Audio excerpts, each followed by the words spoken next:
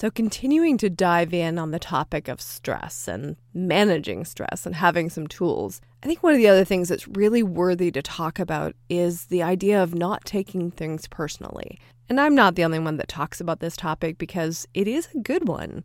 When we take things personally, then we internalize it. And like Brené Brown says, the story I'm telling myself becomes the reason that our body reacts, and it becomes that stressor internally. So when we're telling ourselves that we're not good enough, then we feel stressed. We feel stressed to push for more and strive for more.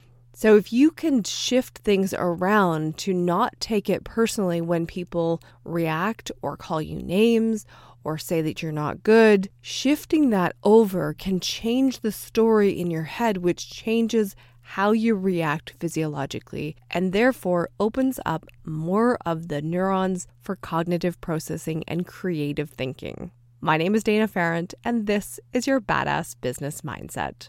Be sure to leave a rate and review wherever you listen, and I'll see you on the next one.